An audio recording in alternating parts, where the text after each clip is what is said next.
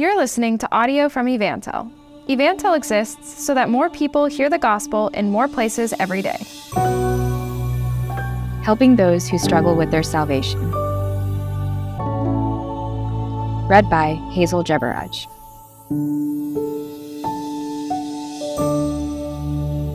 Few things are more terrifying to a believer than if he or she struggles with whether or not they are actually saved. I have had young people and adults sit in front of me with tears running down their faces, fearful that they might spend eternity away from God rather than with Him. How do you help those people come to a place where they are so certain that they are going to heaven that they feel like they are already there? Several ideas will be helpful. Make certain that they understand the simple plan of salvation. The reason some are uncertain of their salvation is that they have missed the simplicity of the gospel message. We have to come to God as sinners, recognizing that we deserve eternal separation from Him. But Jesus Christ took the penalty for our sins by dying in our place and rising on the third day. He received the punishment that we deserved. Our sins have been paid for. God is simply asking us to place our trust in Christ alone as our only way to heaven.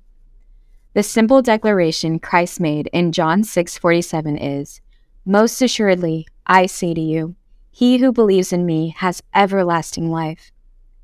We must stress that it is trusting Christ alone to save us.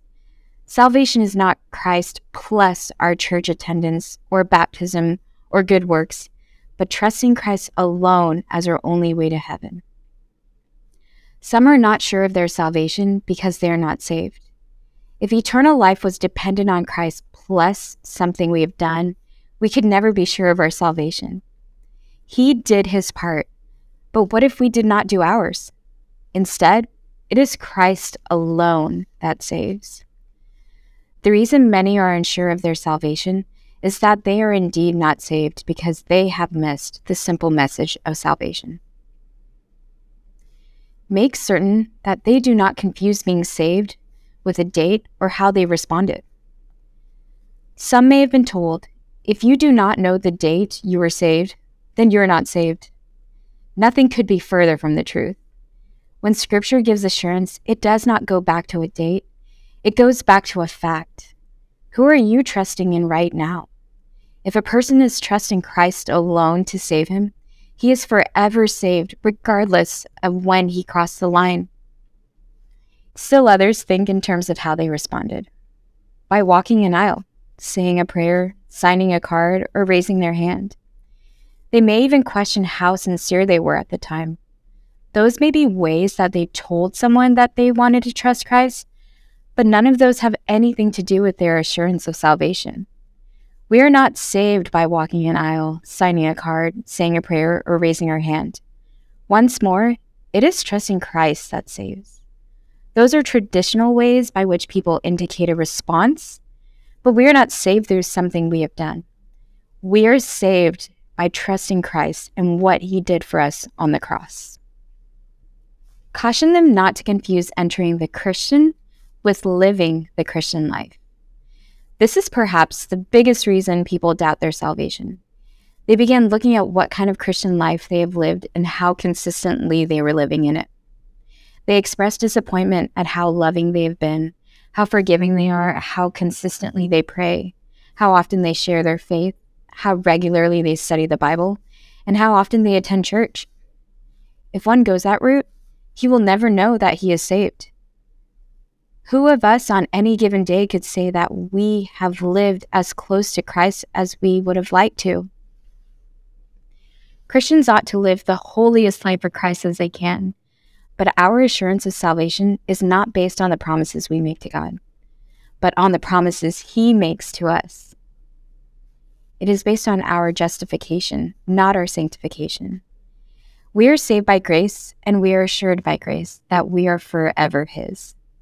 Romans 5:1 declares, "Therefore, having been justified by faith, we have peace with God through our Lord Jesus Christ." Even though we may not always live as we should, and at times we may even walk away from God, that in no way changes the assurance we can have that we are saved. Once more, that assurance is based on the promises He made to us, not the promises we make to him. It was Jesus himself who made the beautiful promise of John 3:16. For God so loved the world that he gave his only begotten Son, that whoever believes in him should not perish but have everlasting life. Believing right helps us think right, and that helps us feel right. To help believers who struggle with assurance, we have to help them look at what the Bible says, think in accordance with what the Bible says, and then the feelings will result.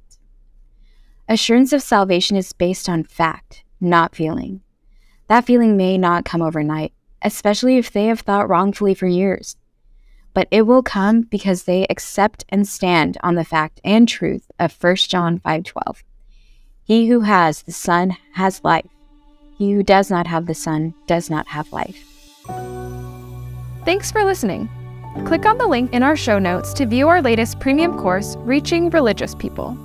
Throughout this course, you'll learn the best ways to have gospel conversations with people from other religions.